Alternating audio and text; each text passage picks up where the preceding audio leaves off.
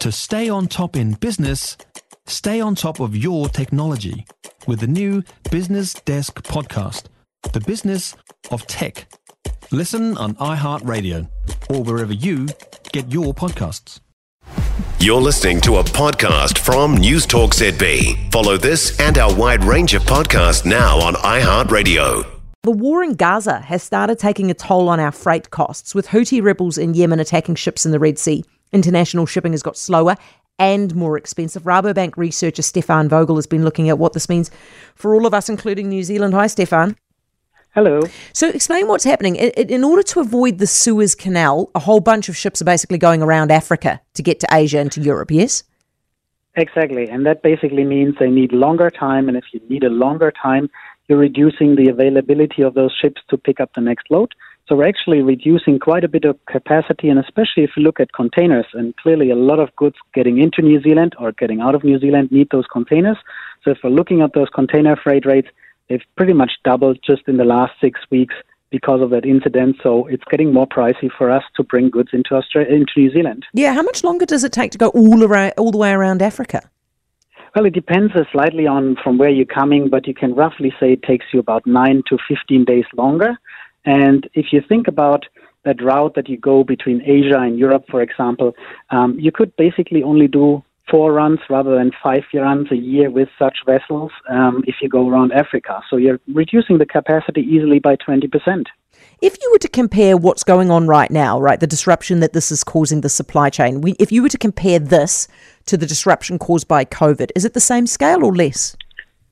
Well, we're not anyway yet at that scale. So if you think about prices, even after having doubled for container freight, they're still about 3 times lower than they were in these very high periods we have seen in 2021 after the COVID screwed up the whole logistics. So we're not there yet, but we also don't see that the Red Sea crisis is at its peak right now. And we still feel that this will be an ongoing issue for quite a while in 2024 and will continue to impact the shipping side. All right. For how much longer and how much worse?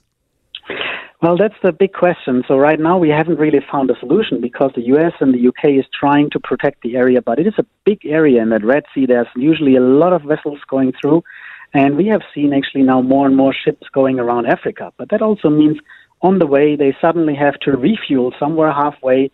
So now the African ports will actually struggle to probably bring all those vessels in time. So this 9 to 15 days that I mentioned earlier, it maybe takes you longer, can suddenly be much, much more because you may have to wait somewhere halfway to just refuel. So it's not as easy as it is with our car to just drive into a gas station and fuel up. Yeah, okay, so the silver lining for New Zealand, obviously, is that in some instances there are going to be countries out there who will find it easier to get the stuff from us, thinking Asia here, stuff from us rather than going to Europe and getting it the long route from Africa. What kind of industry are we talking about here? What exporters is this going to benefit?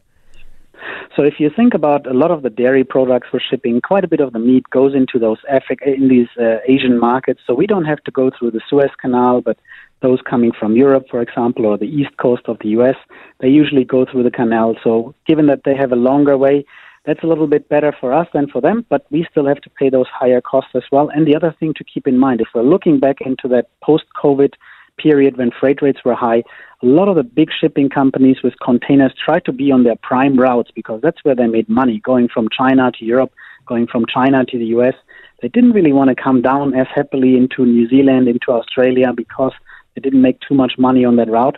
So with that, we may see a similar situation evolving at some point in time. All to say, our exporters may want to keep a close eye on the availability of containers going forward, have a close connection with their export companies to make sure we still get all the shipping done that we need to. Yeah, and if an exporter was to find suddenly interest from one of these markets rather than going to Europe, should they be expecting that it's a short-term thing, not a long-term thing?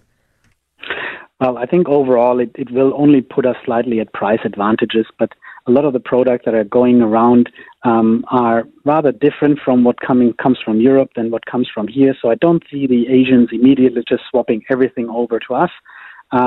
But clearly for those products that are one-on-one competing, we might actually look slightly better.